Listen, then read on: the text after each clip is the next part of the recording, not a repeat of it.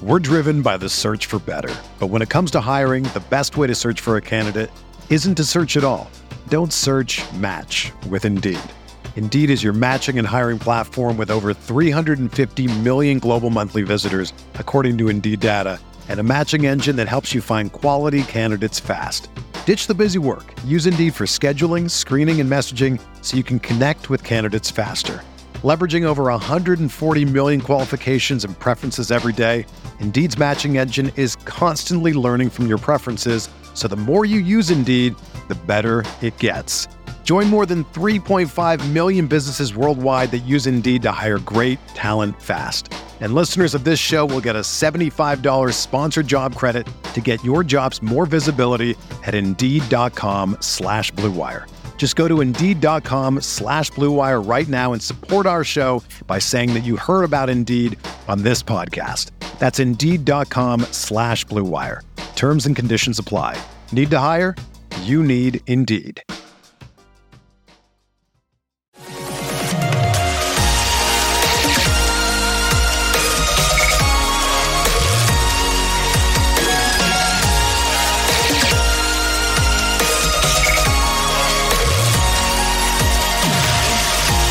And away we go, episode 675 of the Al Galdi podcast. It is Wednesday, October 11th, 2023, and the Orioles' 2023 season is over. A 7-1 loss at the Texas Rangers on Tuesday night to conclude a 3-game sweep in a best-of-5 American League Division Series. Not the postseason run that the O's fan was wanting. The O's now actually have lost 8 consecutive playoff games. The O's were swept in 4 games by the Kansas City Royals in the 2014 American League Championship Series. The O's then lost the 2016 American League wildcard game in that brutal 5-2 11-inning loss at the Toronto Blue Jays, a game in which O's manager Buck Showalter never used his ace reliever, Zach Britton. The less said about that game, the better. And now the O's have been swept in 3 games by the Rangers in a 2023 ALDS. So much to like with this Orioles season,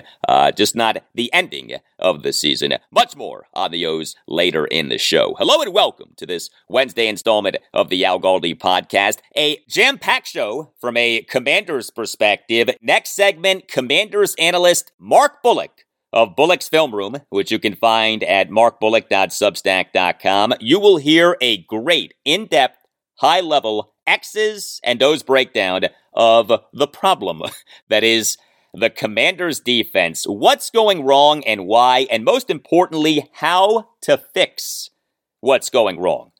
You also will hear the truth about the season that edge defender Chase Young is having. A lot of chatter in recent days about how Chase is doing. Mark is going to provide us with the stone cold truth, assuming that you can handle the truth. You want answers? I think I'm entitled. You want answers? I want the truth! You can't handle the truth! Yes, hopefully you can handle the truth. And Mark has some terrific insight on quarterback Sam Howell. I promise you, you do not want to miss this if you're a Commanders fan. Commanders analyst Mark Bullock, next segment, high IQ Commanders conversation. And then we will get a look at the Commanders' next opponent, the Atlanta Falcons, as I'll be joined by Evan Birchfield of the Falcoholic, which is the SB Nation site for the Falcons. We will discuss Falcons quarterback Desmond Ridder, Falcons running back Bijan Robinson, Falcons head coach Arthur Smith, a man with quite a few ties to the Commanders franchise, and a lot more. Commanders at the Falcons this Sunday afternoon at 1. Quick Nationals update. The team is expected to retain Darnell Coles as hitting coach. That per a tweet from Nats insider Andrew Golden of the Washington Post on Tuesday morning. So a number of changes to manager Davey Martinez's coaching staff, but the one change that Nats fans perhaps most wanted, Darnell Coles being out, that is not happening. Also, we had some college football on Tuesday night. Liberty improved to 6-0 overall and 4-0 in Conference USA, a 31-13 win at Jacksonville State. Man, the Flames, they continued to roll. You can tweet me at Al Galdi. You can email me, the Al Galdi podcast at yahoo.com. Email from Dr. CCB, who had been going to Washington football games with her aunt for years. I have received many emails from Dr. CCB. She many times has talked about going to games with her aunt. Writes the doctor regarding the 40-20 loss to the Chicago Bears at FedEx Field last Thursday night. Ironically, I was in Chicago on travel for my job, and my auntie was in the hospital. So we missed the game. When I returned on Saturday, I received a phone call, and I went straight to the hospital. My auntie passed away on Sunday morning, but I will definitely keep her spirit alive by keeping our season tickets. There is absolutely no excuse for the slow starts with the defense, or frankly, the offense either, with its skill position players. A few years ago, the players complained and cried about the fans not supporting the team and booing the team. Now that the team finally has fans back in the stadium, the team puts up 2 anemic performances in home games in these losses to the Buffalo Bills and Bears. Really? What do you want us fans to do? If the team keeps acting like this, I may need to call Dr. George Verghese. LOL. Galdi, I'm frustrated. Thanks for the therapy session. Well, thank you, doctor. I hear you. I do. And all the best to you and your family. Yes, we in the 2018 season did have 2 Redskins players, running back Chris Thompson and corner Josh Norman, speak out on Skins fans in various ways. Not good. Not good at all. Email from Michael Lindsay on Commanders ownership, the Josh Harris group, including the tweet from limited partner Magic Johnson following the loss to the Bears last Thursday night. Quote, "Tonight, the Commanders played with no intensity or fire. We didn't compete in the first half and got down 27-3 heading into halftime. It was too big of a hole to climb out of, and that is why we ended up losing 40-20. End quote. Writes Michael, hope you're doing well. I continue to listen to the pod every day, whether I'm domestic or international. Speaking of international, I've listened to you in Rome, Abu Dhabi, Jamaica, Amsterdam, Turkey, and the list goes on. You're international, man. Well, thank you, Michael. Wow. Continues Michael. To the purpose of this email, I am writing about your thoughts on Magic Johnson's tweet after the Bears game. In fact, I have 2 thoughts regarding the ownership group related to the Bears game. Let me start with Magic. Do you find it strange that a minority owner is so vocal about a win or a loss? Aren't minority owners supposed to be silent? For example, who knew that Josh Harris was even a minority owner of the Pittsburgh Steelers, or that Venus and Serena Williams are minority owners of the Miami Dolphins? I worry that Magic is weighing in so vocally. Listen, I am the biggest Magic fan in the world. I just don't get why we are hearing from him in such a demonstrative way. I also did not like that Josh Harris, during the game, was observed in his box laughing it up as we endured a pathetic performance from the team. Did it not bother Mr. Harris that we look so bad? It certainly did not appear so. In fact, now that I think about it, I would much prefer Josh Harris tweeting his disappointment with the team's effort than Magic doing so. Something seemed off to me about that. What say you? Am I overreacting here?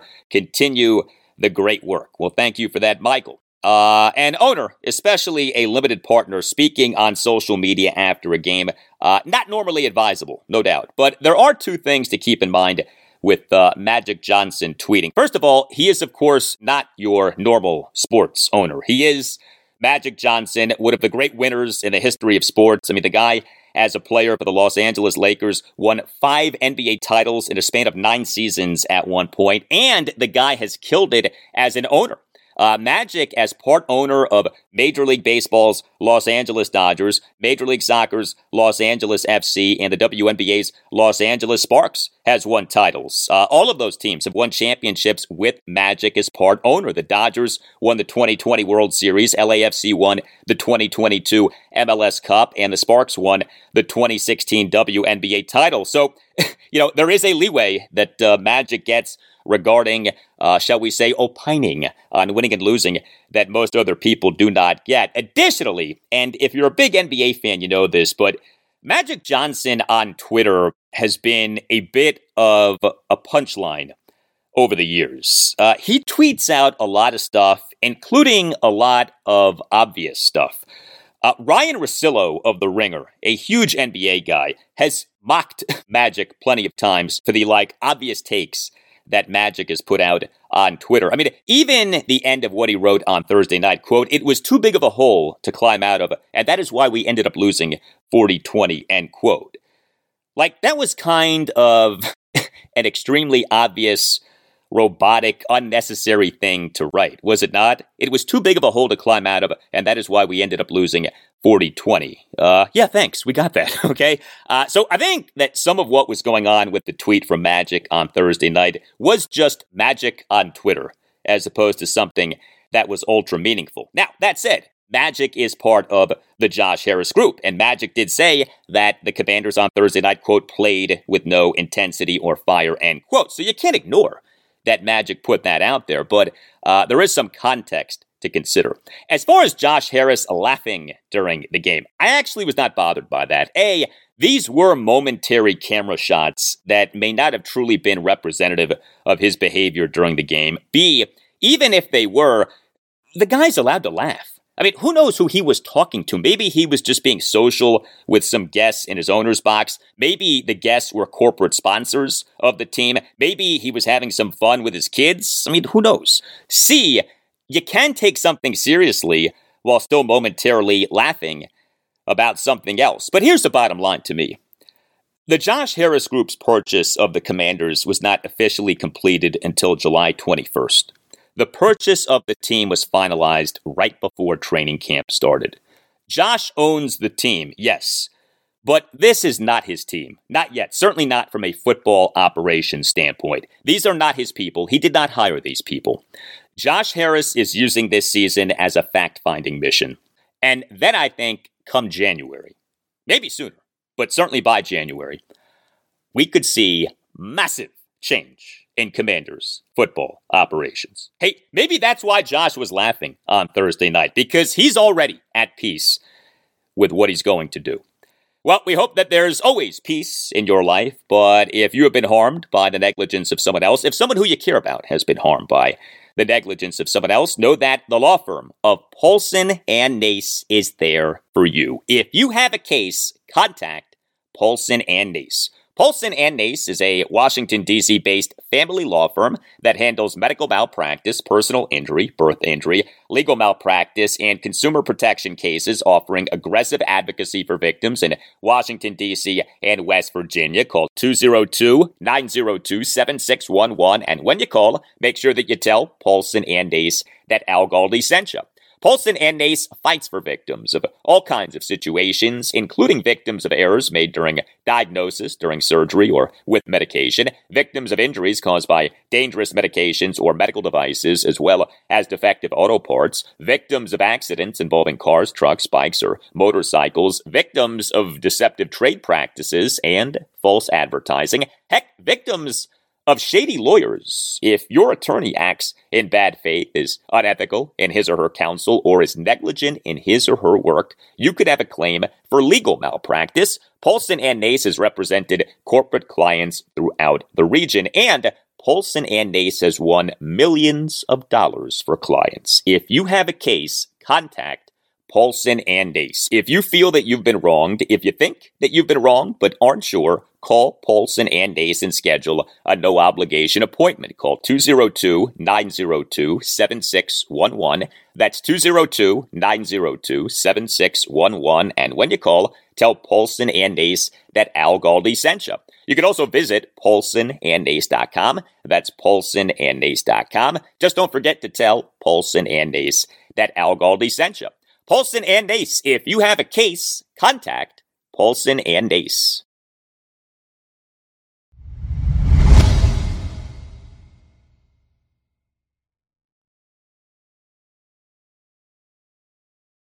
Well, the Commanders on Tuesday morning announced a number of roster moves regarding the defense, among them placing safeties Derek Forrest and Jeremy Reeves on the reserve injured list and signing safety Terrell Burgess and linebacker Dijon Scooter Harris from the practice squad to the active roster. Yes, Scooter is back. Head coach Rod Rivera, in a press conference on Monday afternoon, revealed that Forrest and Reeves were headed to the reserve injured list as each guy got hurt in the 40-20 loss to the Chicago Bears at FedEx Field this past Thursday night. Forrest suffered a shoulder injury, what has been reported as a shoulder fracture. Reeves suffered a knee injury, what reportedly is feared to have been a season-ending ACL injury. Not what the Commanders' defense needed with how it has been playing. The Commanders for this regular season through Week 5 are 26th out of 32 NFL teams in total defense per the DVOA metric and are 29th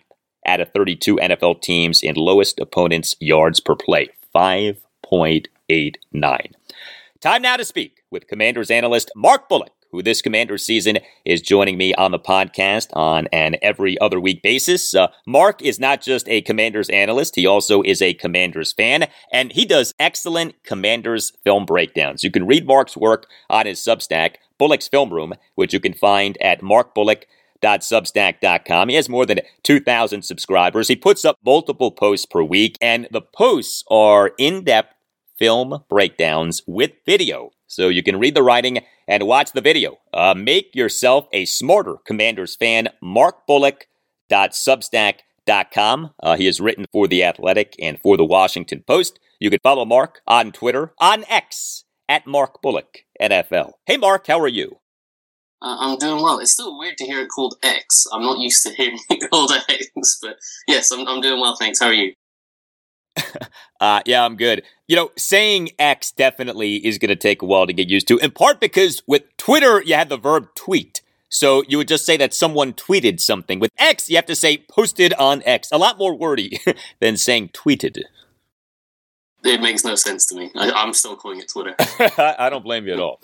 So I'd like to start with what you on your Substack posted on Tuesday morning, a piece on edge defender Chase Young. Headline quote, "Let's talk about the Chase Young freelancing narrative," end quote. There has been a lot of talk about the season that Chase is having. Look, nobody is happy with the Commanders' defense right now, but to me, Chase Young is having a good season. A variety of pass rushing analytics speak to this. I know that there have been questions raised about his rush discipline. You studied the All-22. What'd you see? Yeah, I wanted to kind of dispel a few myths on Tuesday. I spent the whole weekend seeing everyone blaming Chase Young for a lack of rush discipline and saying that, yes, he's generating pressure numbers and stuff, but he's doing so in a way that's actually detrimental to the team because he's getting out of his gap and the defense is being exploited that way. And I don't really know where that's coming from. It's simply not true at this point. It was true back in his second year, back in 2021, but he wasn't the only one guilty of that. The whole defensive line were kind of just, certainly at the start of the year, they were just kind of like, we're 4 first-round picks. We're just going to go and beat everyone, and we don't need to rush with any kind of discipline or continuity or anything like that. It was just go try to beat your guy, and they ended up running in the same gap quite a lot. But against the Bears, it just wasn't true. Like, Chase Young got, I think it was 11 pressures throughout the game, which is an insane amount of pressures in a single game.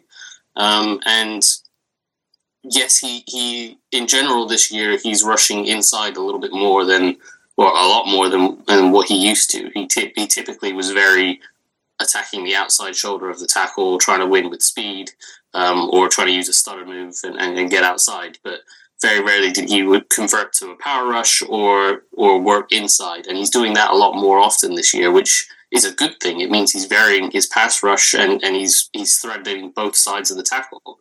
So that's only a good thing to me. And some people see that as, oh, he's being greedy. He's rushing inside, trying to get more sacks for his big contract. And no, he's rushing inside because there's space in there. He can get in there and he can generate pressure. So it's a narrative to me that's just completely false, and I don't understand why fans are obsessed with it.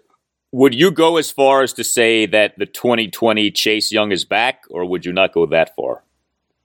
I'd say there's potential for the 2023 Chase Young to be better than 2020 Chase Young, because his pass rush, as I say, it's more varied than it was back then. Back then, he was kind of getting by on being this fantastic athlete, which obviously he still is, and then he's taken him a while to get back to where he was with his knee, but he was more one-dimensional back then. As I say, he relied on this stutter move, and outside of that, it was just trying speed, and if that didn't work, he would get blocked. Whereas now you can tell that the work that he's been doing with the likes of Von Miller and that pass rushing camp that Von Miller hosts every offseason, you can tell that that's working because he's got more of a rush plan. He's got more of a diverse rush plan. And as I say, he's working inside more. He's converting speed to power a lot more often. You're seeing him drive tackles back into the quarterback a lot more frequently.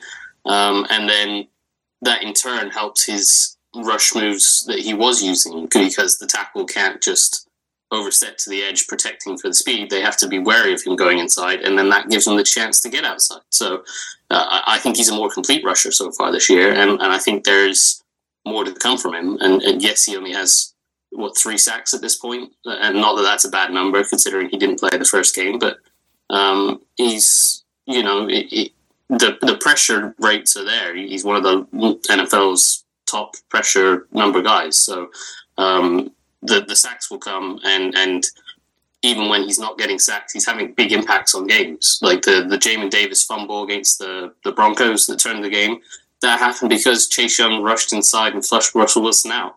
In that same game, Derek Forrest dropped what should have been an easy interception, and that came because Young got pressure on Russell Wilson and forced an errant throw. So he's creating opportunities for others, and sometimes they're taking them, sometimes they're not.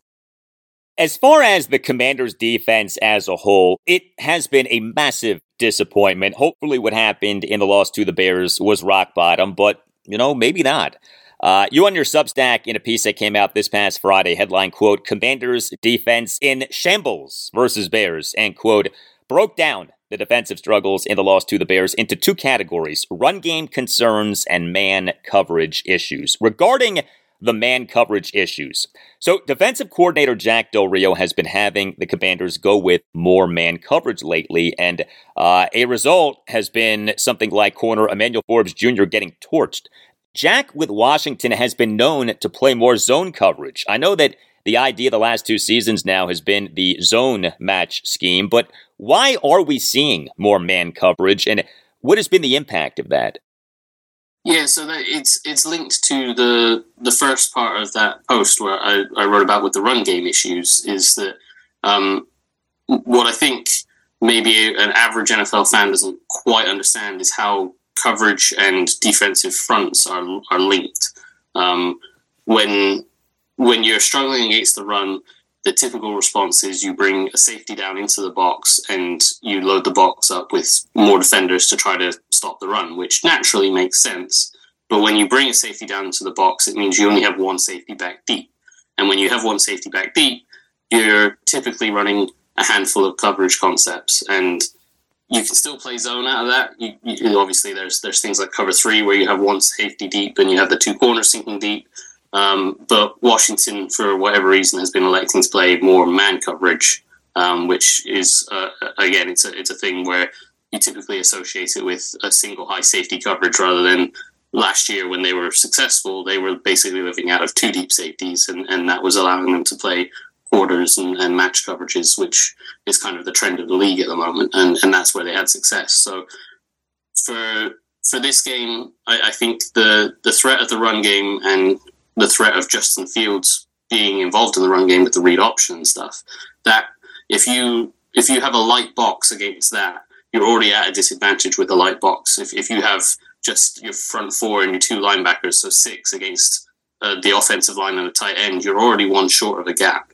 And then when you add Justin Fields in to potentially on a read option play, you're almost 2 short effectively. So you need to load up the box to try to stop that. And by loading up the box to stopping that, that leaves you with just one safety deep, which in turn, the Commanders then decided that they were going to play man coverage. And they just haven't been good at man coverage is basically the long and short of it. They just struggled with man coverage. And in fairness, it wasn't every receiver that they struggled man coverage one, but it was one in particular. And that one in particular got very much the bulk of the yards and did most of the damage. So, that's it's kind of an interlinked problem where they feel like they have to load the box to stop the run, and by doing that, they feel like they have to play man coverage on the back end of that, and they've just not been good at man coverage. The defensive approach that you just described, do you expect the Commanders to continue to employ this approach, or do you think that we're going to see the team go back to what it was doing last season when the defense was really good?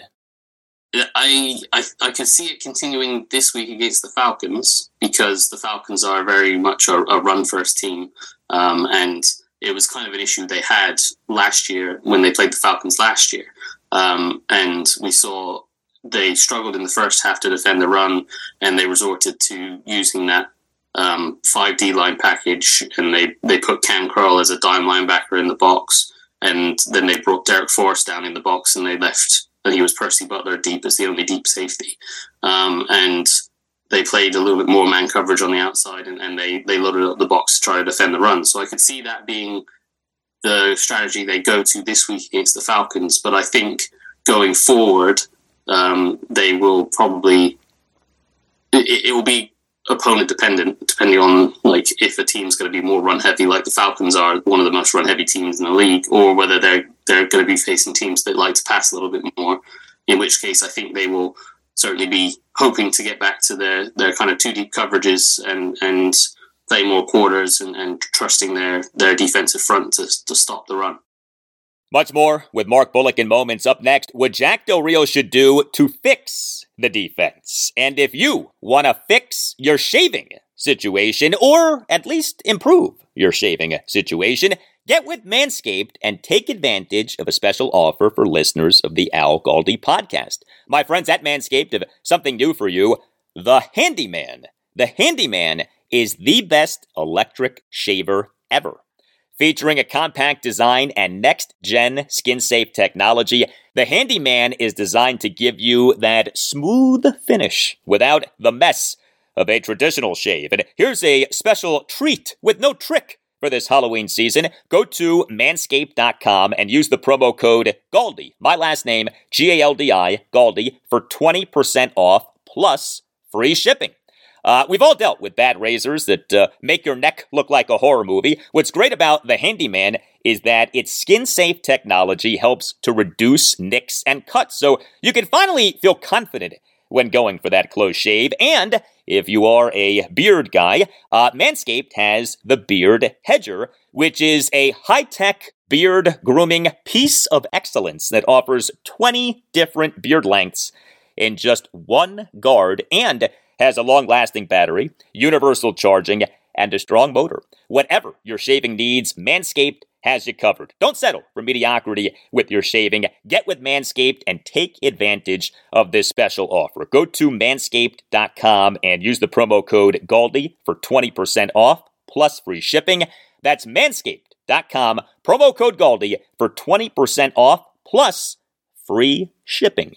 More now with Commanders analyst Mark Bullock. You can read his great work on his Substack, Bullock's Film Room, which you can find at markbullock.substack.com. All right, let us move to how to make the Commanders defense what it was supposed to be.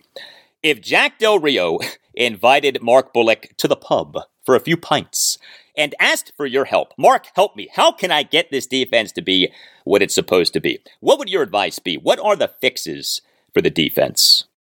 Yeah, I mean, it's kind of tough because I understand the idea of when you have a single deep safety instead of two, you can't necessarily play the coverages that they typically want to play and have been successful at. You can get to it via a few different things where you kind of drop a safety back deep late, but then he's not really in the box, and it can mess up with your run front, your run fits and stuff like that. So I think the option is you either commit to stopping the pass because those are the explosive plays that are really killing you, in which case you go back to playing two deep safeties and you just say, we're going to have to live with the offense running the ball somewhat successfully if we want to stop giving up these explosive pass plays. And that will mean teams will have to run the ball and maybe carry 4 yards or 5 yards a carry, but they're going to have to commit to that and drive these long, 10, 12, 15 play drives, kind of like what we saw from the Commanders last year when they were successful. And that can very easily get caught off track if there's a false start penalty or a holding penalty, then suddenly they're behind the chains and it's much harder to continue with that game plan. So I think that's probably the way they'll go. The other option is they can try to play more zone coverages from the single deep safety looks, and that's something that I thought they might have tried to do. Honestly, against the Bears, I thought they might have just tried to double DJ Moore. That would have been an easy option, which is bring Cam Curl in the box and have him fit the run, but also have him be able to his coverage assignment basically sit shallow underneath wherever DJ Moore is, and then you have the corner over the top, and you're kind of bracketing him that way. And that's kind of the thing I would have looked to do. Other than that, it would just be play a little bit more zone and play like cover 3 or try to play your the inverted Tampa 2s and stuff like that they can do from those heavy box looks. But I think ultimately they will try to stop the explosive plays and get those 2 safeties back deep and playing the coverages that were successful to stop those explosive plays. This dilemma for the Commanders defense that you've been describing, why wasn't this a problem last season? To a degree, it was. It just, as I say, if you go and stop the explosive plays in the passing game, they did surrender 4 or 5 yards a carry at times last year. But if you're taking away the passing play, the explosive passing plays, and making teams execute long drives without giving up a penalty that gets them behind the chains, or sometimes they might get greedy and think, okay, it's 2nd and 5, we can take a shot here, and then they have an incomplete pass and it's 3rd and 5, and maybe you get a sack or something, you get off the field. It's very hard to consistently sustain drives in the modern NFL playing that consistent run offense. So in a way, it was kind of just they dared teams to beat them that way, and teams didn't. They did have issues with the run last year at times. They also have 4 very good defensive linemen that, even though you can be outgapped, if a defensive lineman like Jonathan Allen just decides to use some quick swim move to beat a guard and get into the backfield, it doesn't matter how many gaps you're outgapped by, he can make that tackle. So, I think they kind of hid that issue last year, and it's kind of just a choice you have to make in the modern NFL, really. I mean, to me, in today's NFL, stopping the pass matters so much more than stopping the run. Passing is so much more effective and efficient than running is. Obviously, you want your defense to be good against both the pass and the run, but if you have to prioritize one, you prioritize stopping the pass. I don't know why the Commanders wouldn't look at the situation this way. Yeah, and that was the approach that they've taken by playing the 2 deep safety coverages that they have, and that was why it's kind of been weird to start this year to see them kind of go away from that, because it was what was successful for them last year. Was they stuck with those 2 deep safety coverages, they were okay with being in a light box, and yes, it meant that they sometimes struggled against the run, but they, as I say, they backed themselves to be able to bend but not break and keep teams to a field goal when that happens. And generally they were quite good at that. But this year, they've obviously felt like they're even more vulnerable to the run for some reason, and tried to load up the box, and it's just not worked for them. I want to get your takes on a few situations with specific Commanders players. Emmanuel Forbes, off him being benched in the loss to the Bears, should he continue to play as much as he had been, or should his playing time be reduced? I think that it's kind of got to the opposite situation of what William Jackson was. They drafted Forbes with the thought that they were going to be this zone coverage, match coverage team, and it was going to be too deep and a lot of quarters. And Forbes suits that to the ground. That's exactly the type of game he wants to play, where he's playing off, he's playing with vision, and he's breaking on things underneath. And since they drafted him, as we've talked about, they've decided to play a lot more man coverage. And he can play man coverage. He's gotten beat a few times just trying to go for the ball rather than accepting that he's not going to quite get there, and that's kind of his natural instinct. But if you're taking a guy that you drafted to play zone coverage and then you're suddenly asking him to play a lot of man coverage, it's very much the opposite side of what they did with William Jackson, where he was signed as this guy that's a very good press man corner, and then they tried to convert him to a zone corner. It didn't work. And you'd think they'd learned that lesson, but apparently they haven't. So, yeah, I think it's just getting back to the zone coverages for Forbes. I'd be hesitant. Part of me says, this coaching staff needs to win games to keep their jobs. I don't think they can keep their jobs at this point, but they certainly need to win games if they don't have any chance of doing so. And if their best route to winning games is probably not having Forbes on the field if they're going to play man coverage. I personally would take the similar approach that you're having with Sam Howell. With he's a young guy, he's learning, and the best thing for him is to have the experience. And the mistakes that he's made are correctable.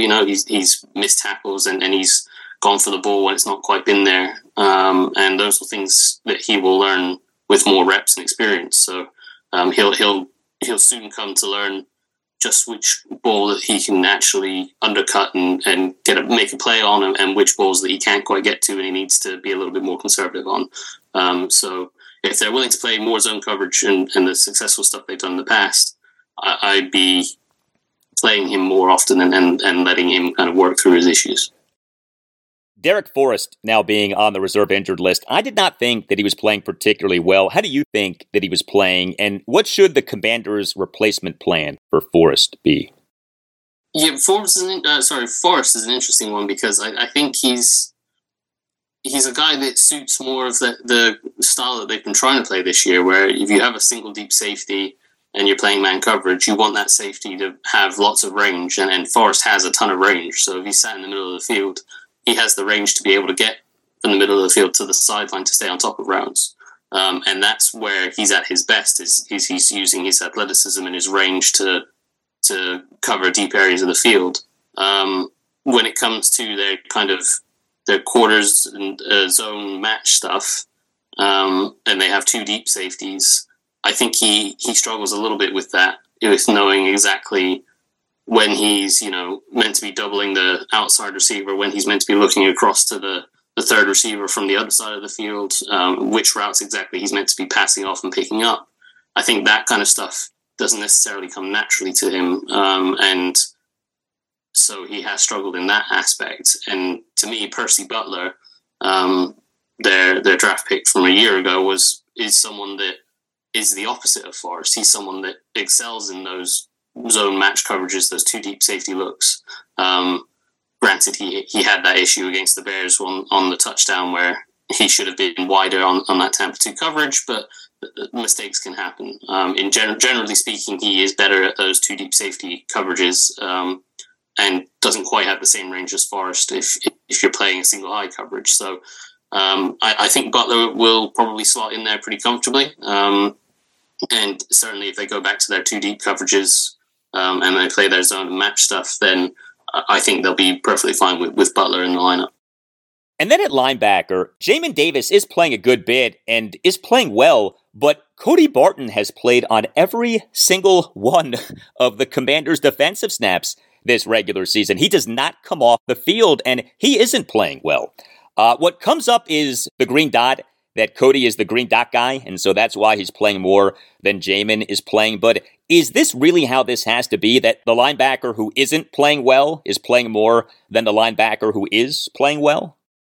Yeah, the only reason I can really give for it is the green dot thing, and Barton is the Mike linebacker that gets to call the plays and make the adjustments at the line of scrimmage, and that responsibility, whenever it's been given to anyone else, has slowed them down a little bit. And I think the way that Jamin Davis is playing so well at the moment is because he's playing instinctive and he's playing fast, and he's not, in his first few years in the league, he was kind of pausing at the snap of the ball and trying to diagnose what was going on, and that would leave him 2 or 3 steps behind where the play was going.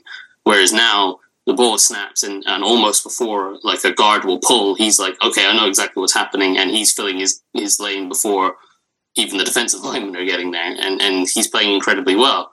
And so the only theory I can come up with is they're worried that if they give Jamin Davis the green dot and make him responsible for not just calling the plays, but if there's a motion, making an adjustment, if you notice, checking the defensive linemen are all in the right gaps and making sure that if the defensive tackle needs to move outside a gap, he's making that adjustment. If he's having to do all of that at the line of scrimmage, does that then slow him down when the ball is snapped? In the past, it has. So perhaps they're worried that his impact that he's currently making will drop off significantly if they give him that green dot, which I guess you would only really know if you gave it to him. So yeah, Barton certainly has struggled. I think his struggles are more in the run game because he is sitting there thinking quite a bit, and he very much what Jamin Davis was in his rookie year, where, as I say, he's having to process so much information. He's not playing just instinctually, and he's kind of muddied down by all that responsibility. So we've seen that with guys that are taking the green dot in this system, like Cole Holcomb when he first took it last year or the year before. He took a few weeks to get up to speed.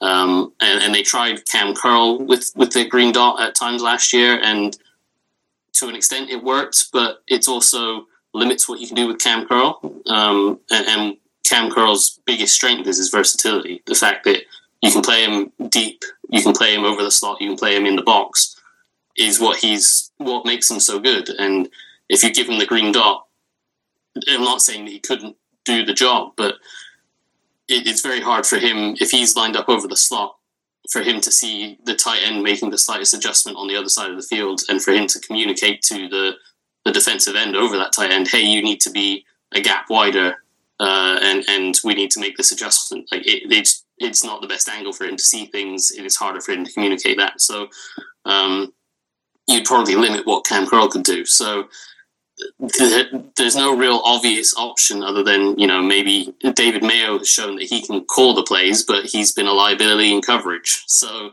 you're losing somewhere where whatever you do. So it's a hard solution. Maybe they just go, we've been so bad against the run, we'll stick David Mayo in there. And then in the pass, can you give Jamin Davis the green dot in passing situations? Maybe, I don't know. Jamin Davis, number 19 overall pick in the 2021 NFL Draft, third NFL season. You'd like to think that you could put the green dot on the guy, but apparently not. More with Mark Bullock in moments. We're going to next talk about quarterback Sam Howell. It is debatable whether going with Cody Barton over Jamin Davis with the green dot is the right way to go. It is clear, however, that going with catering by Uptown is the right way to go. If you have a big event that you're planning and you want the event to go well, go with catering by Uptown. Catering by Uptown is the DMV's #1 catering service. Catering by Uptown is a family business that prides itself on its signature dishes and flawless presentations, and Catering by Uptown goes beyond just food. Catering by Uptown offers personalized consultation and event planning assistance that are outstanding, including venue coordination, custom catering menu selection from over 1,000 delicious dish selections, and a day of event coordinator who will make sure that everything runs smoothly. From putting together and executing a menu, to picking linens, to selecting an excellent florist, Catering by Uptown is committed to meeting your needs and exceeding your expectations. Whether you're having a wedding or a corporate event, an intimate gathering, or a gala, Catering by Uptown is the way to go. Visit cateringbyuptown.com and make sure that you mention that Al Galdi sent you. Also know this, Catering by Uptown has job openings for the event waitstaff. No experience is necessary, and you get paid in-house training. This is a great opportunity if you're looking for work. Visit cateringbyuptown.com. That's cateringbyuptown.com, and make sure that you mention that Al Galdi sent you.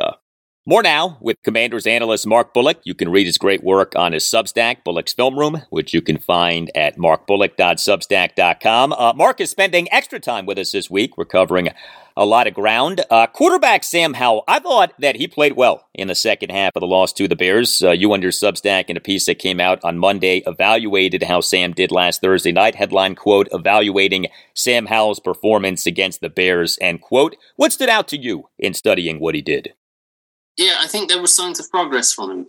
Obviously the offense didn't have the best start. They only got a field goal in the first half. But when you have a young quarterback that is working through things, you can have a few ups and downs throughout games. As we've seen in basically every game, they've had pretty much 2 quarters that are bad and 2 quarters that are good. And that's kind of just the way things go with young quarterbacks. And, that first half, they had the 3-and-out where I think Logan Thomas got a bit unlucky with the spot on that first drive and probably should have been given a first down, but wasn't. And then they got stuffed on that 3rd-and-1 run. Then the second drive, they had the penalty that got them backed up and they couldn't stop. They couldn't overcome that. So that was 2 3-and-outs. And then they had the long field goal drive and they started to look pretty decent on offense from that point on. And I thought the 2 things that stood out to me was, one, the Bears sent a lot of blitzes at Howell, and obviously he got sacked another 5 times, and then that'll be a headline. But I thought in general he handled the blitzes quite well. When he saw them coming, he either adjusted the protection and beat the blitz, or he recognized where the free receiver was going to be. And we saw that a number of times. There was a linebacker blitz where he recognized that blitz was coming free up the middle, and he knew he was going to have Brian Robinson open in the flat, and he quickly made that throw, and they picked up 7 or 8 yards on that play. There was another blitz where it was a slot blitz off the edge, and it was the one where Curtis Samuel kind of saw the slot blitz and kind of stopped ready to be an option for a quick throw, but Howell recognized that there was a linebacker in the A-gap dropping off into that throwing window. So he waited for Samuel to continue his route beyond the linebacker and threw a nice ball over the top of him and again picked up a first down. And there was a couple of those plays throughout the game where there was 3 or 4 where they saw the blitz.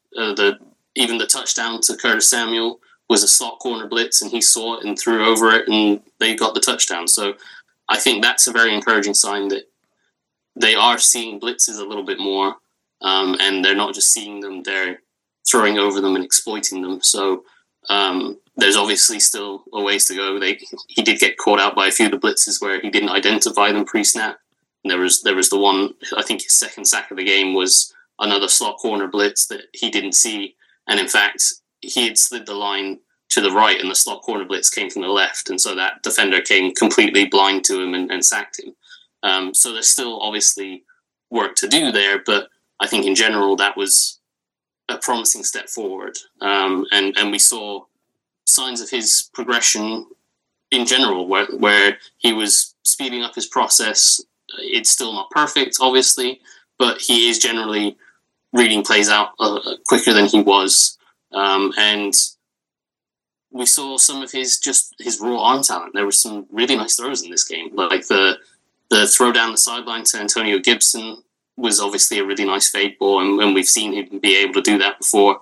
But he also had that really nice pass where Terry McLaurin ran on a crossing route, and he kind of looped it over a linebacker and showed that he had a little bit of touch, that he could take something off the throw and drop it over the bucket, and it was perfectly in stride for McLaurin to catch and run down the sideline. So I thought Howell had a pretty good game, and it definitely wasn't just a case of, the Bears played prevent in the second half and it was taking easy stuff. There was a lot of blitzes from the Bears, and there was some good stuff from Allen in there.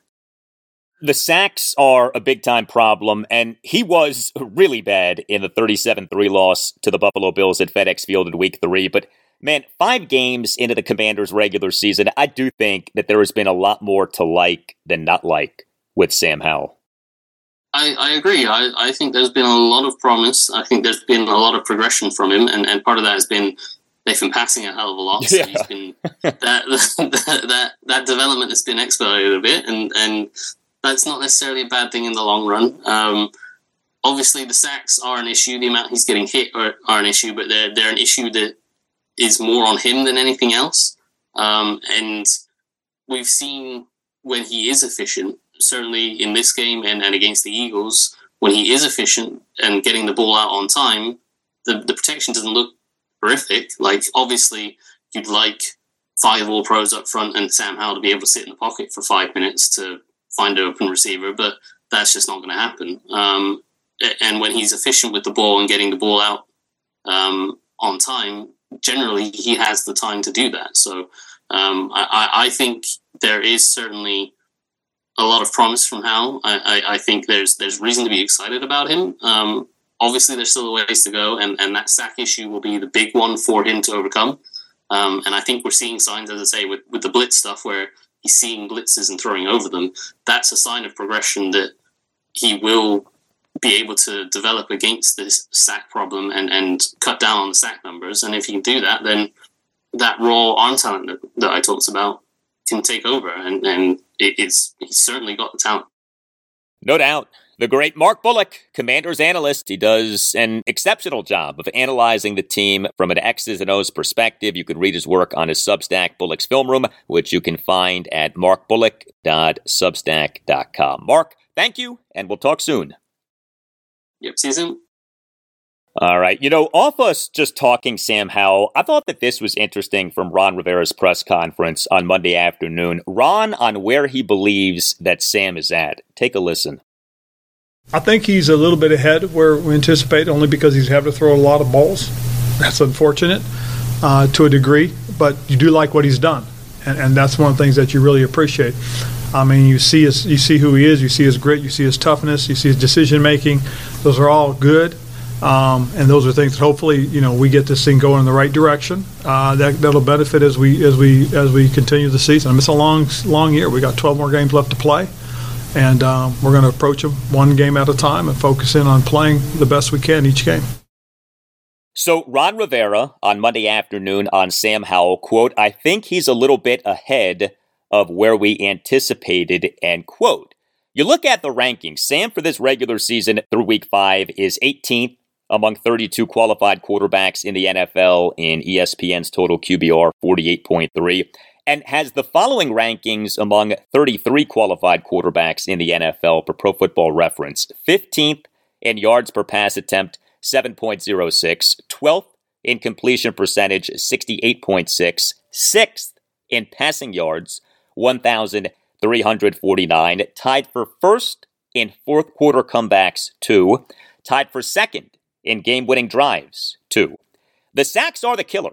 He has the second worst sack percentage in the NFL, 13.2. But even with that, Sam Howell overall has been a solid NFL starting quarterback. And even better than solid is Nova Fireplace and Stove. Nova Fireplace and Stove is outstanding. It handles gas fireplace sales, service, and installation, handles gas, electric, and wood stoves, and handles chimney cleaning and repair. If you live in Northern Virginia, stay warm and upgrade the feel and value of your home with Nova Fireplace and Stove. Call Nova Fireplace and Stove at 571-513-3803. Mention that Al Galdi sent you and receive $25 off any service, or receive a free vent kit on any in-stock gas insert. Nova Fireplace and Stove, it has been around for more than 20 years. It is run by massive Commanders fans, and it has outstanding professionals. Whatever the work that you need done requires, Nova Fireplace and Stove has. Master gas fitter, master electrician, Class A contractor, licensed chimney inspector, and because of this, Nova Fireplace and Stove can complete your project without the need for any subcontractors, and Nova Fireplace and Stove can pull all of the necessary county permits for the work that is being done. Additionally, Nova Fireplace and Stove can perform fireplace and chimney safety inspections. See for yourself the work that Nova Fireplace and Stove can do. It has a showroom in Woodbridge, Virginia, and has a terrific website, novafireplaceandstove.com. And take advantage of the special deal for listeners of the Al Galdi podcast. Call Nova Fireplace and Stove at 571-513-3803. 3803. Mention that Al Galdi sent you and receive $25 off any service or receive a free vent kit on any in-stock gas insert. Join the Nova Fireplace and Stove family and experience the fireplace service and care that you deserve. Call 571-513-3803. That's 571-513-3803. And make sure that you mention that Al Galdi sent you.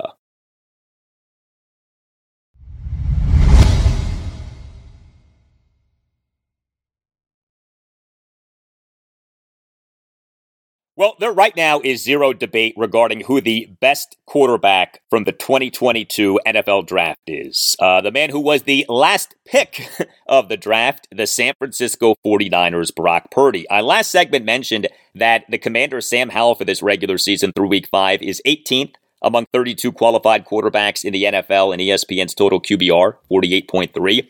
Brock Purdy is number 1, 83.6. Number 24 is the Atlanta Falcons' Desmond Ridder, 42.8. The Commanders took Sam in the 5th round of the 2022 draft. The Falcons took Ridder in the 3rd round of the 2022 draft. He is the Falcons' QB1. Things had not been going well, but then came this past Sunday afternoon, a 21-19 home win over the Houston Texans. Ridder had the best game of his NFL career so far. He went 28-37 for 329 yards, a touchdown, and no interceptions. And he took no sacks, and he had a 7-yard touchdown run. Who the number 2 quarterback from the 2022 draft is an interesting discussion. Sam Howell, Desmond Ridder, the Pittsburgh Steelers, Kenny Pickett. But we this Sunday afternoon do have Howell versus Ridder. The 2-3 Commanders at the 3-2 Falcons this Sunday afternoon at 1. 3rd consecutive regular season in which Washington is playing the Falcons. Washington won those last 2 games. What will happen this Sunday afternoon? I am happy to welcome back to the Al Galdi podcast, Evan Birchfield of The Falcoholic, which is the SB Nation site for the Falcons, similar to what Hogs Haven is for the Commanders. You can follow Evan on X, on Twitter, at Evan Birchfield. Hey, Evan, how are you? Yeah, of course. It's good to be back. I'm doing well. How are you doing? Doing well. So Washington's starting quarterback in each of the 2 wins over the Falcons the last 2 regular seasons was Taylor Heineke, who, of course, now is the Falcons' QB2. We in the Washington, D.C. area thought that Taylor might be the Falcons' QB1 for this Sunday afternoon with the way that things had been going for Desmond Ridder. But, boy, he played well in that win over the Texans. What stood out to you? Yeah, I mean, what's crazy is if you would have asked last week, it seemed, the average Falcons fan would say the world was just falling apart. Many calling, as you mentioned, for Ridder to be benched for Taylor Heineke, who obviously has a lot more experience than Ridder. For him, I think he looked more calm and he was using his weapons. A lot of people, like, for fantasy purposes, obviously, like to point out, Kyle Pitts not getting a lot of use, but he had a pretty good game. He had 7 catches for 87 yards. That's definitely probably the best we've seen from Pitts in quite some time, definitely this year. And then overall, Ridder, having a career high 329 yards, like he just looked more calm in the pocket. It was literally like a night and day difference between week 4 and week 5. It definitely is something to, look, if he can build towards it.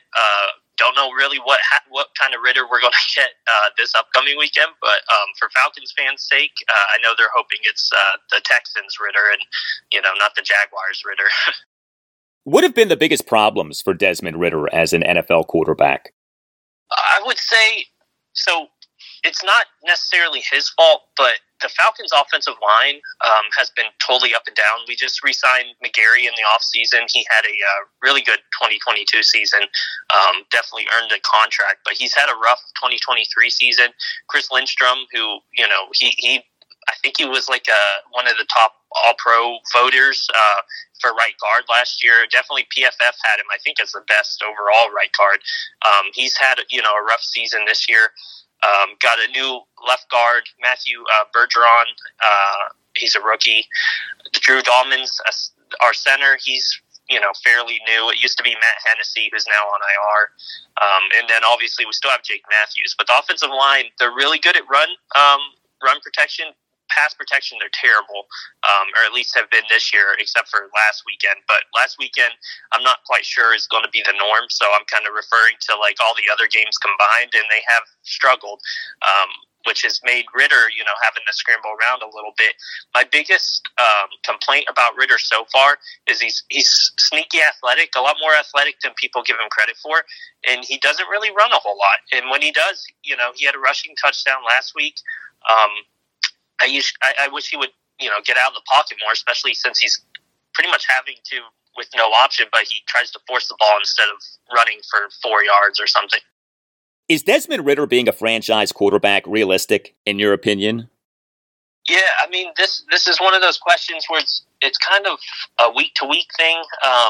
I think he's got the potential. I've interviewed him before. Like, he's really smart and says all the right stuff and has all that kind of franchise stuff you want off the field.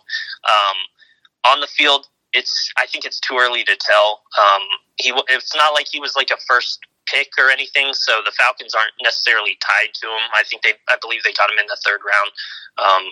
And he's got the talent, I think. He shows it in flashes, but will it be long-term? Can he do, for the whole season? I think a lot of people forget, like last year, 2022 was his rookie season, but he only played for 4 games. Marcus Mariota played pretty much the whole season, and Ridder got the very end of it. So, I mean, I kind of consider this his rookie season, and he's definitely shown, some lack of talent at times, but at times he makes up for it, where he's got a little clutch in him, I think. One of my favorite stats about him right now, though, is he's 5-0 in home games played in Atlanta. So he's obviously more comfortable at home. He needs to do better on the road. Both of our losses this season have come on the road. But to answer your question, I think it's possible. But if I was betting, I would say no. But, it's too early to tell, I think. As you know, a lot of discussion going into the 2023 NFL Draft about Texas running back Bijan Robinson, viewed as the best NFL running back prospect in years. But in the current NFL, should a team spend a first-round pick on any running back? Well, the Falcons took Robinson with the number 8 overall pick in the 2023 draft. He, for this regular season through Week 5, is tied for 8th in the NFL in rushing yards, 364. He has a yards per carry of 5.43. Safe to say that Bijan Robinson is doing well. He's actually doing really well. He's already had 2 games where he's gone over 100 yards. I'm sure anyone who uses X or any sort of social media has seen some of his highlights. They haven't, forced him out there. He's not had more than 20 carries in a game so far. I believe in week 2 he had 19 carries. But they're, between him and Tyler Algier, they're kind of balancing him out there. They've used him in the passing game pretty well. He's made Ridder look pretty good with some of his throws that haven't necessarily been on the target, and Bijan will kind of catch them one-handed, which is kind of cool. But he's definitely, like, if you were to ask the average Falcons fan, definitely my opinion too, he was worth it. He's shown that he's going to be something special, and I'm pretty excited, honestly. What the Falcons have right now in terms of skill position players, Bijan Robinson and Tyler Algier at running back, Drake London at receiver, Kyle Pitts and Jonnu Smith at tight end. Is this the best collection of skill position players that the Falcons have had since their 2016 NFC Championship winning season? Yeah, definitely. When you compare them to, I mean, they're a lot more. Julio Jones in that Super Bowl, he had a lot more experience. Devontae Freeman at the time. I know a lot of people talk about the blocks he missed and stuff, but he was doing really well. He had a lot more experience. Drake London, he's super raw right now. But he has shown that he's going to be something for this team, and he's definitely the best receiving threat they have. Kyle Pitts is coming along.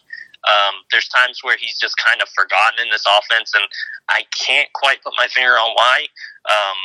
But yeah, I mean, Ridder is literally surrounded by the best talent he's probably going to have in his NFL career, at least out of the gate. I don't know what's going to happen years from now, but out of the gate, I mean, I can't imagine if somebody like Kirk Cousins was on this offense.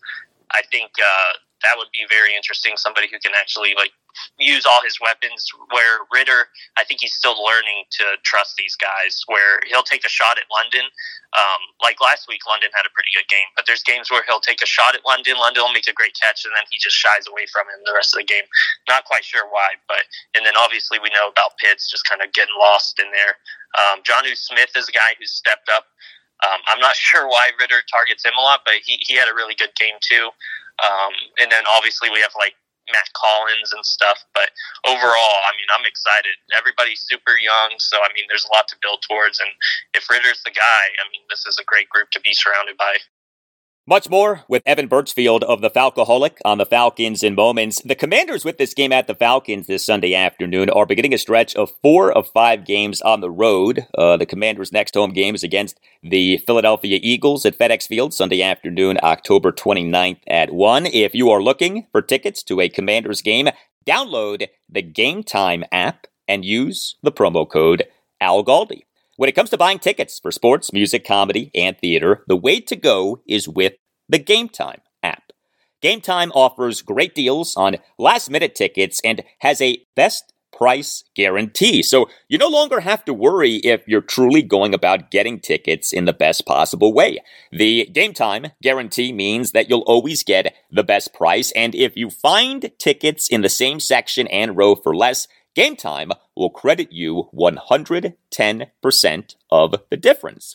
What's also great about Game Time is how easy it makes searching for tickets. You can search by team, venue, or artist. I was just on Game Time looking at tickets for Commanders games in the 2023 regular season. A lot of good deals, and the seating chart next to the listed tickets made figuring out what exactly I'd be getting super easy. Game Time is the fastest growing ticketing app in the country. Game Time is the app for last-minute ticket deals. You don't have to plan months in advance. Game Time has deals on tickets right up to the day of the event. Game Time also offers flash deals on tickets, and tickets are sent directly to your phone, so you never have to dig through your email. Get the tickets without the stress with Game Time, which is offering a special deal for listeners of the Al Galdi podcast. Here's what you do. Download the Game Time app, create an account, and use this promo code, Al Galdi. You use that promo code, Al Galdi, you get $20 off your first purchase.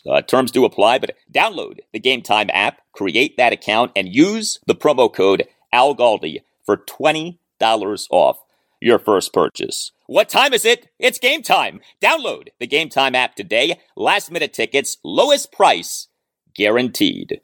More now with Evan Birchfield of the Falcoholic on the Falcons, as we have the Commanders at the Falcons this Sunday afternoon at 1. The Falcons defense, what's your overall feeling about the defense?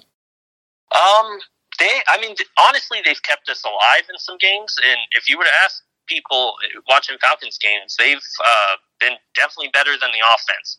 Maybe not last week, but all the other games, they kept Atlanta in the game.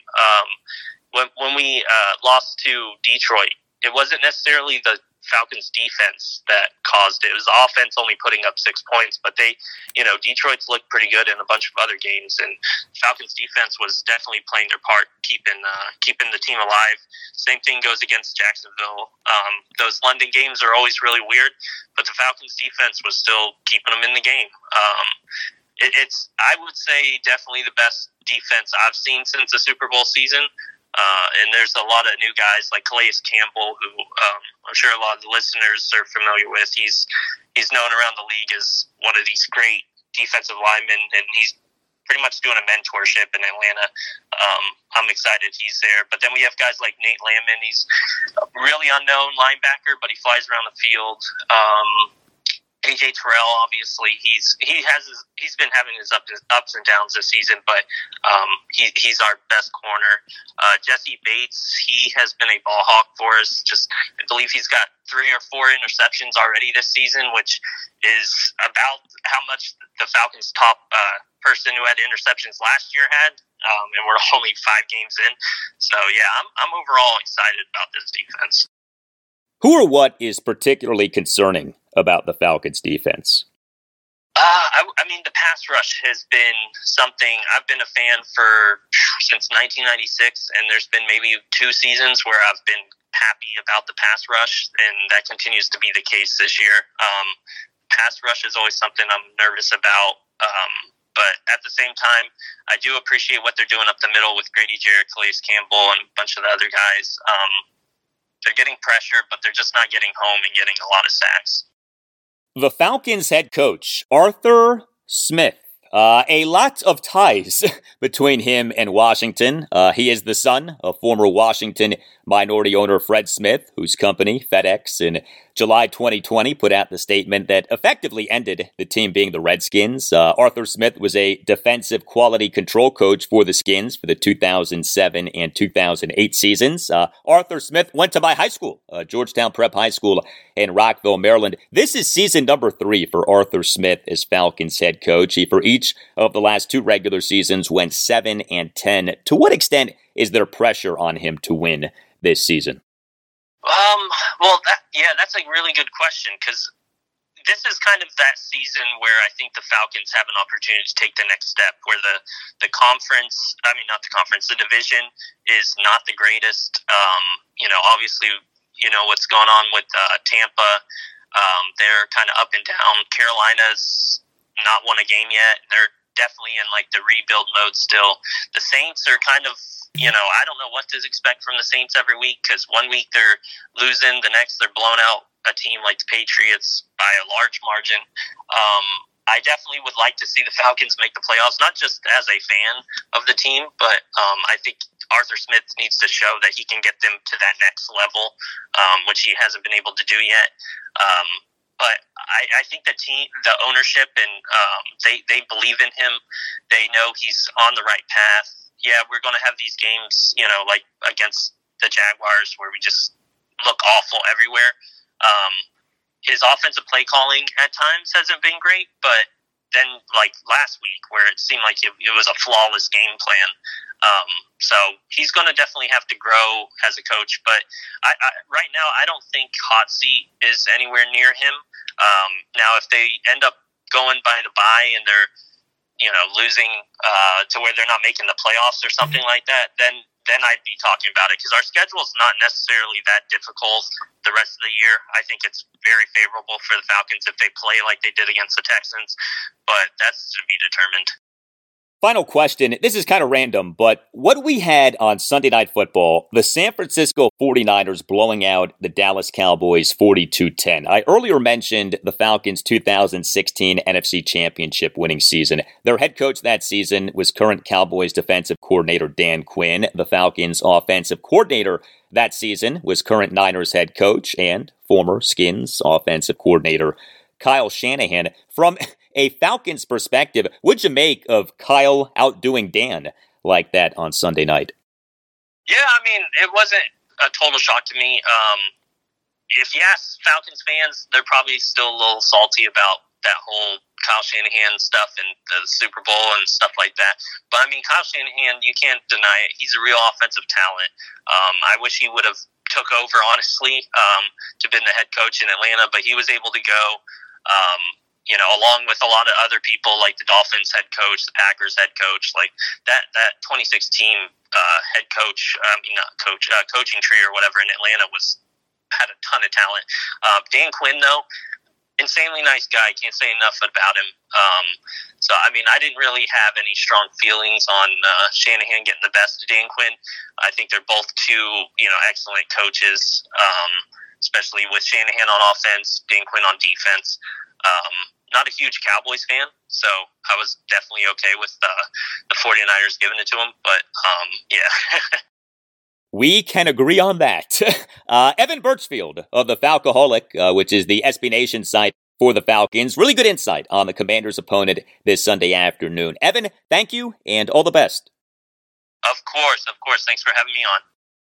All right, lots to be thinking about with Commanders Falcons from a fantasy perspective. Underdog Fantasy is the best and easiest place to play fantasy sports, and it is offering a limited time enhanced special offer to listeners of the Al Galdi podcast. A deposit match of up to $500 for all new customers who sign up with the promo code GALDI. My last name, Galdi, Galdi. Check out UnderdogFantasy.com or download the Underdog Fantasy app. Underdog Fantasy offers pick'em games by which you can win up to 20 times on your money in one day and offers a pick'em insurance, which gives you a little wiggle room if you're not as confident in an entry. And when it comes to season-long fantasy, Underdog Fantasy offers a zero-stress scenario of no waivers, no trades, even no lineup setting. We all know that playing fantasy sports can be ultra time-consuming. Well, Underdog Fantasy removes the time consumption, but keeps the fun and the potential to win money. And take advantage of the free money if you sign up now with the promo code GALDI. My last name, Galdi, Galdi. Underdog Fantasy will double your first deposit with up to $500 in bonus cash when you make your first deposit of at least $10. So, in other words, if you deposit $500, you get $500 for free. That's Underdog Fantasy, promo code GALDI. Check out UnderdogFantasy.com or download the Underdog Fantasy app and use the promo code GALDI. Must be 18 or older, 19 or older in Alabama and Nebraska, 21 or older in Massachusetts and Arizona, and must be present in a state in which Underdog Fantasy operates. Terms apply. Concerned with your play? Call 1-800-GAMBLER or visit ncpgambling.org. In Arizona, call 1-800-NEXT-STEP. In New York, call 1-877-8-HOPE-NY. And in Tennessee, call 1-800-889-9789. We're driven by the search for better. But when it comes to hiring, the best way to search for a candidate isn't to search at all. Don't search, match with Indeed. Indeed is your matching and hiring platform with over 350 million global monthly visitors, according to Indeed data, and a matching engine that helps you find quality candidates fast. Ditch the busy work. Use Indeed for scheduling, screening, and messaging so you can connect with candidates faster. Leveraging over 140 million qualifications and preferences every day, Indeed's matching engine is constantly learning from your preferences, so the more you use Indeed, the better it gets. Join more than 3.5 million businesses worldwide that use Indeed to hire great talent fast. And listeners of this show will get a $75 sponsored job credit to get your jobs more visibility at Indeed.com/Blue Wire. Just go to Indeed.com/Blue Wire right now and support our show by saying that you heard about Indeed on this podcast. That's Indeed.com/Blue Wire. Terms and conditions apply. Need to hire? You need Indeed. Hey, we all love the NFL, and we all love pizza. So make Little Caesars part of your NFL game day. Little Caesars is the official pizza sponsor of the NFL. Order online during Little Caesars Pizza pregame, which is 1 hour before and 3 hours after NFL kickoffs, plus all day Sunday.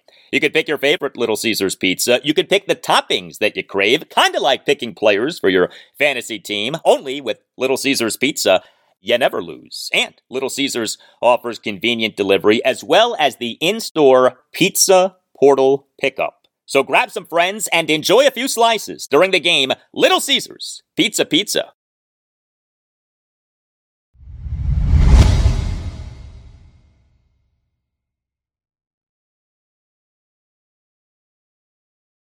Well, the Orioles entered the 2023 MLB playoffs having not been swept in each of the team's last 91 series, an amazing run.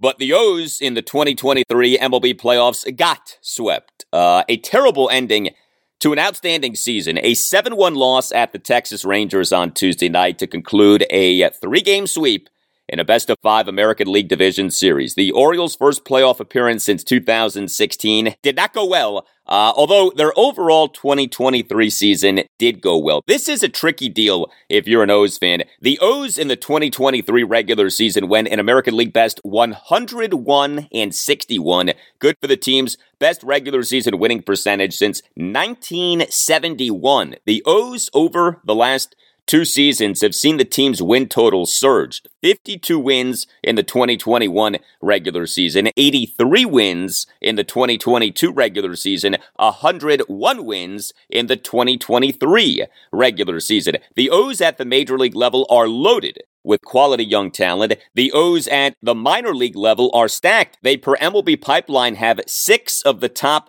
50 prospects in baseball, including the number one prospect in baseball, shortstop/second baseman Jackson Holliday. The O's have a front office led by Executive Vice President and General Manager Mike Elias that is forward-thinking and all in on analytics and has demonstrated a tremendous aptitude for making great transactions. There is so much to be happy with and excited about if you are an O's fan, but what happened this postseason was rough, really rough.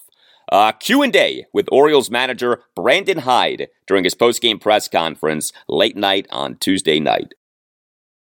Brandon, I didn't see what you were doing right after the game ended, but a bunch of your players were sitting on the rail watching the Texas celebration and really seemed to be kind of taking it in. Is there something to that and taking, obviously the disappointment of this moment and spin it forward? Well, we have a lot of guys that have never been to the postseason before, and so,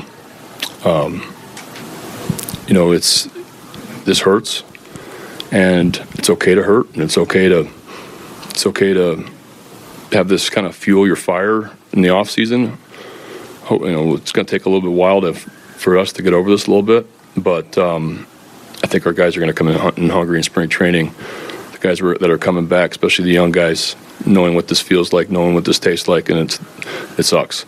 So, if they did soak it in a little bit, I think they're going to be better for it down the road.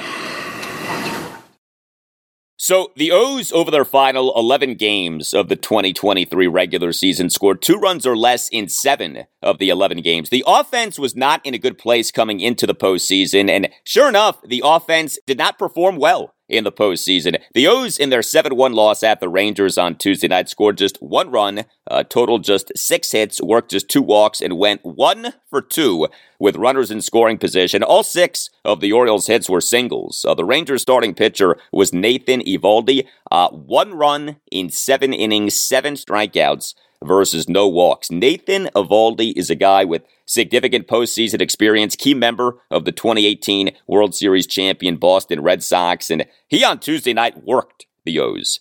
The Orioles' offense was good in the 11-8 loss to the Rangers at Oriole Park at Camden Yards on Sunday in ALDS Game 2, but also was bad in the 3-2 loss to the Rangers at Camden Yards on Saturday afternoon in ALDS Game 1. The offense was bad in 2 of the 3 games in this series. The Orioles' starting pitching, major disappointment in this series. Dean Kramer, he in this 7-1 loss at the Rangers on Tuesday night lasted for just 1 2/3 innings, marking a second consecutive game in which an Orioles starting pitcher lasted for just 1 2/3 innings. Kramer on Tuesday night allowed 6 runs in 1 2/3 innings. He gave up 7 hits, 2 home runs, 2 doubles, and 3 singles. He issued an intentional walk. He did not record a single strikeout. He over his 1 2/3 innings through 53 pitches, 37 strikes versus 16 balls. Now, it is worth noting that Dean Kramer is of dual citizenship. He is a citizen of both the United States of America and of Israel. Kramer in 2015, in fact, became the first Israeli player taken in an MLB draft. He has family in Israel, so who knows what was on his mind on Tuesday night. But if we are just looking at things from a baseball standpoint, the Orioles starting pitcher in each of the final 2 games of this series lasted for just 1 2/3 innings. Grayson Rodriguez in the 11-8 loss to the Rangers at Camden Yards on Sunday in ALDS Game 2 allowed 5 runs in 1 2/3 innings. And Kyle Bradish, he in the 3-2 loss to the Rangers at Camden Yards on Saturday afternoon in ALDS Game 1 allowed 2 runs in 4 2/3 innings. The Orioles bullpen on Tuesday night was good. 4 Orioles relievers combined to allow 1 run in 6 1/3 innings, but that ended up not mattering. You could always email me, the Al Galdi podcast at yahoo.com. Email from Jerry Moore, late night on Tuesday night, writes Jerry, sad to see the O's, who played great baseball all year, play so haplessly versus the Rangers. But the O's will be back and even better next year. Hopefully, Gunnar will learn how to hit lefties and the young pitchers will be more experienced and so much talent still on the way.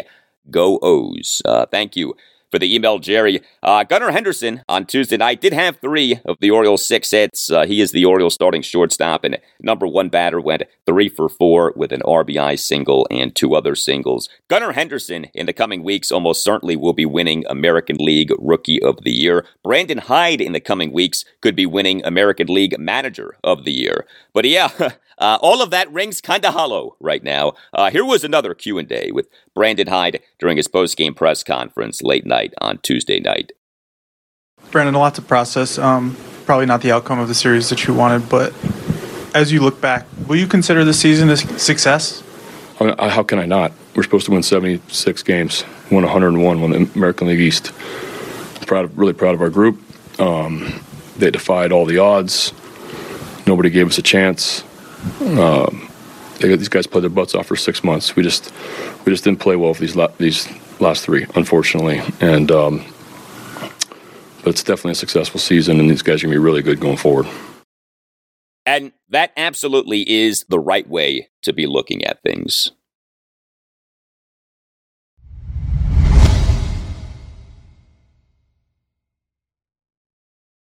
And that will do it for you and me for now. Keep the feedback coming. You can tweet me at Al Galdi. You can email me, the Al Galdi podcast at yahoo.com. Thursday show, episode 676. We'll provide you with more on the Commanders as they on Wednesday are beginning their practice week for their game at the Atlanta Falcons Sunday afternoon at 1. We on Wednesday expect to hear from both head coach Ron Rivera and quarterback Sam Howell via press conferences. Have a great rest of your Wednesday, and I'll talk to you on Thursday.